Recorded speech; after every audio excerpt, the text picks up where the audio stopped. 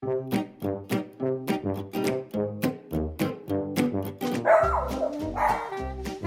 here, buddy. You're going to be in the movies. And the person interviewing me wrote those words down, looked up from his piece of paper and said to me, "So do you think we're going to like that?" Yeah, I do what I do today, Kathy, because of a fourth grade field trip. No credit to me, just me fumbling along with what I knew at the time, and the dog being very forgiving of my mistakes.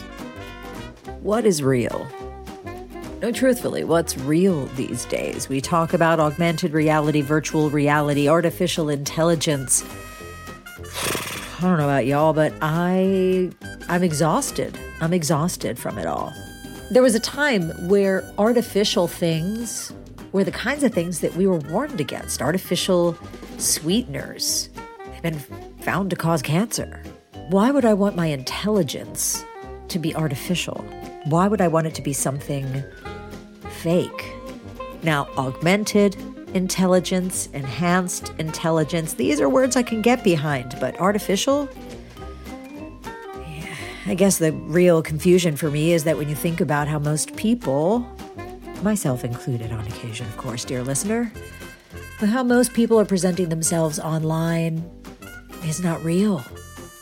It's so curated, from lighting and filters to shooting and reshooting to these deeply curated moments that exist only in the 30 seconds of a TikTok. I mean, look, there's always been this truth that in any given situation with multiple people, as many people as you have in a given situation, take that number, add 1 to it, and that's how many realities you have. Because each person's view will be uniquely theirs, and then there is the actual truth, what actually happened. But for each of those people, their truth is no less true just because somebody else's is different. So as we look at these experiences, we look at this technology, and let me be clear, I'm not saying let's run away from it. That's just naive. But we do get to be responsible, and what does that responsibility get to look like? And it doesn't have to be so damn serious all the time. How can we find joy in this adventure that lies ahead? Well, there's a pretty good place to find it, and it is around us every day. And thanks to the brilliance of Mel Robbins, I got a great reminder, and that's where I'm kicking off with you today. So lace up your hiking shoes, or you know what? If you got a grassy patch outside, take off your shoes and go stand in the grass. Because we're going to get connected to nature so we can get a little bit of clarity. I'm Kathy Brooks, and this is Talk Unleashed. Now, I saw a post from Mel Robbins. I love that she takes us on walks with her. She drops these little nuggets, and she was out walking near her home and stopped to just listen to the sound of the birds and remarked on the science behind nature. That when we are connected to nature, whether it's the sound of the birds or the light in our eyes, the fresh air, being around trees, that there is a direct physiological impact. Never mind the fact that it soothes the brain and the spirit, but there is a physical impact. Everything from soothing the limbic system to the happy chemicals that get released in our brains and our bodies, to vitamin D from sunshine, to our blood pressure lowering, the reduction of stress hormones. That this being connected to nature connects us to the very thing that makes us human. And I find it so fascinating that we live in this world that has never been more connected. We have never had more tendrils of connection to other humans on the planet, ever. We know more things in more places instantly or within moments of things happening than any time in humans' history. We have the ability to keep up with people from our lives by seeing what they had for dinner, where they've gone on vacation, and just to be connected. And yet, we've also never been more disconnected. We've never been more dissociated. And it has to do with a lot of things, not the least of which is that we're staring at these screens that emit a light that has been scientifically proven to not be healthy for us. And the fact that we, and I say that as myself as well, create these images online that are the images that we want to portray. Very rarely are they truly authentic. That's part of the reason that I started this podcast, this idea of unleashing conversation of what does authentic, vulnerable, open, messy communication look like, and how by releasing ourselves from this expectation that communication is supposed to sound a certain way, can we maybe communicate more effectively? And so I saw this other comment unrelated to the Mel Robbins post from Philip Rosedale. Amazing guy, incredibly smart, the creator of Second Life, one of the first, if not the first, real virtual reality world, and who commented about, when we look at these virtual worlds, we look at AI in terms of immersive experiences, when we look at the idea of AI-generated virtual realities where we can create entire worlds where people can interact, he said that people need first to get comfortable communicating through an avatar. And I replied to him saying, well, we're kind of already doing that. We're just pretending that the avatar is actually us. Yeah, look, I've been as guilty of this as the next person, of carefully curating, crafting a post to present exactly the image that I want to portray. And I'm not saying that there's necessarily anything wrong with that idea of putting a best foot forward. But now that I've just said that out loud, the difference between putting my best foot forward and putting a fake foot forward. It's not putting my best foot forward if the picture of the foot I've put forward has been edited and filtered and is no longer even really my foot. I've been thinking a lot about AI lately and these virtual worlds and virtual presentations of things, and I'm not fundamentally against any of it. Artificial intelligence. Artificial ingredients are things that you like to avoid in food. Additives, preservatives, things that are not natural, things that are not organic. Why would I want intelligence to be artificial? Why would I want it to be something fabricated or created? Why not enhanced? We talked about, for years, we would hear about augmented reality. This idea of reality supercharged, taken to another level.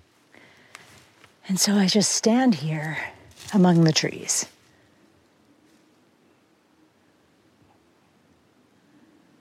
Hearing the wind blowing through the branches that are increasingly green. Little tiny buds start to sprout. I talked last week about this haze of green at the top of the trees. That haze is thicker now, and it has softened the sound of the wind that was blowing through just branches before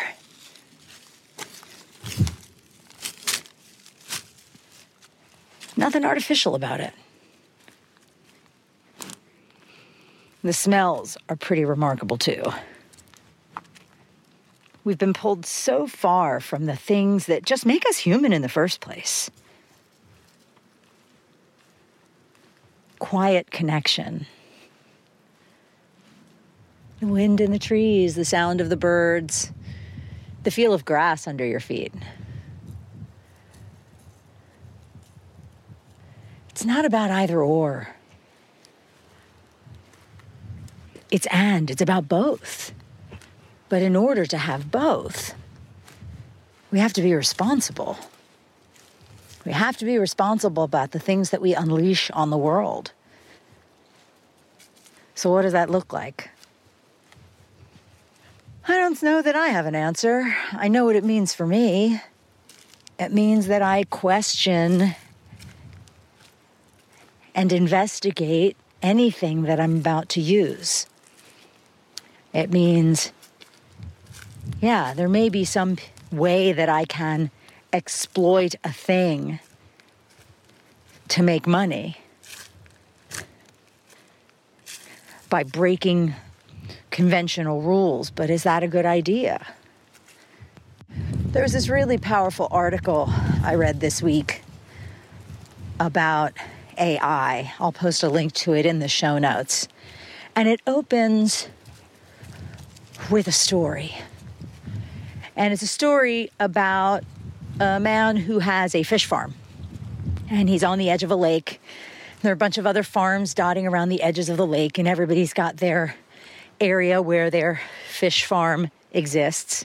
And each of the farms has a series of protective boundaries around it and filters to make sure that the waste products of the farm don't seep into the surrounding environment and impact the surrounding environment. And there are regulators who come around to make sure that, the fish farms are all complying, and everyone is. And this particular farmer, he's having a really hard time. He's struggling, and he realizes that there's a way for him to turn off his filters and increase his profits. And he can turn off his filters in a way that the regulators won't notice. And he knows he can do this, but he doesn't. He doesn't want to be a bad example to his children. What's the message that he sends to his children? But he starts to really struggle, and the business is in dire straits, and it looks like he might fail. He might lose everything. And so he chooses to turn off the filters, just a little bit at first, just to get the business stabilized. But he starts making money, starts making a lot of money, and starts doing really, really well. Meanwhile, the people around him are trying to figure out how is he doing so well when they're also having a hard time. One by one, they start going out of business. One by one, they all start to fail, and he has gotten enough money at this point where he can buy up their property as well. Meanwhile, across the lake is a woman, another farmer, who sees what he's done, and she understands what he's done, and she decides she's going to do the same thing.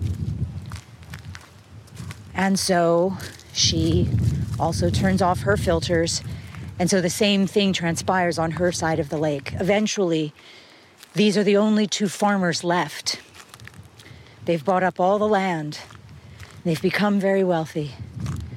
And at this point, the lake is now no longer viable. They have released so much toxicity into the lake that they've killed off the entire environment. So they leave. And they go find another lake. So if I'm thinking about responsibility as only being worried about myself and my immediate needs and the needs of those immediately close to me,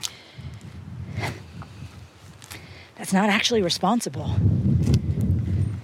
It's greed. It's selfishness. It's the very things that actually play against what a humane existence as a human is. And there are species that don't live this way. People say, oh, well, that's just animal instinct. And the truth of the matter is it isn't. Most animal species will live symbiotically with each other until it's time for someone to feed, until it's, someone's hungry or there's an immediate threat. But given no immediate threat, given no hunger, they live in peace.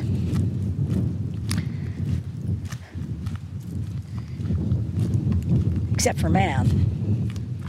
And occasionally the chimpanzee, close relative. But not all primates. It isn't just a primate thing. And it's something that we have taken and made it exponentially worse. Because of fear. Oof. The truth is that's not the natural state. It's not the state we're born into. We have to learn to be afraid. We're taught to be afraid. We're taught to be separate from. But in our purest state as tiny children, we don't know the difference.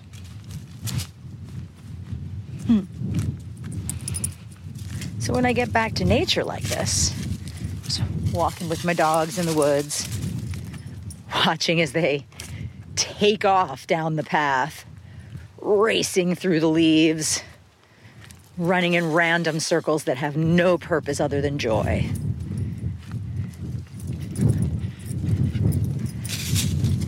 I'm reminded what it's like to be connected.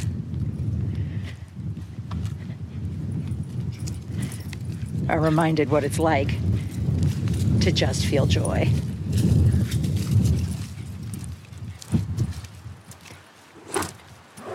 I'm reminded what it's like to just enjoy the wind in the trees.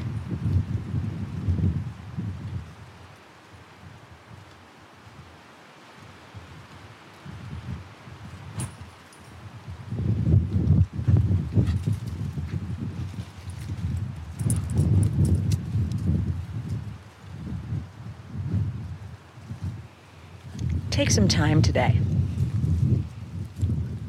If you live in a city, there's still nature. There's a pocket park somewhere, or a tree somewhere. Go sit under it for a minute. Put your hand on the trunk. Watch a bird. Listen to the wind. And who knows, maybe you'll even do something really dramatic. Like connect with a complete stranger and just say hello.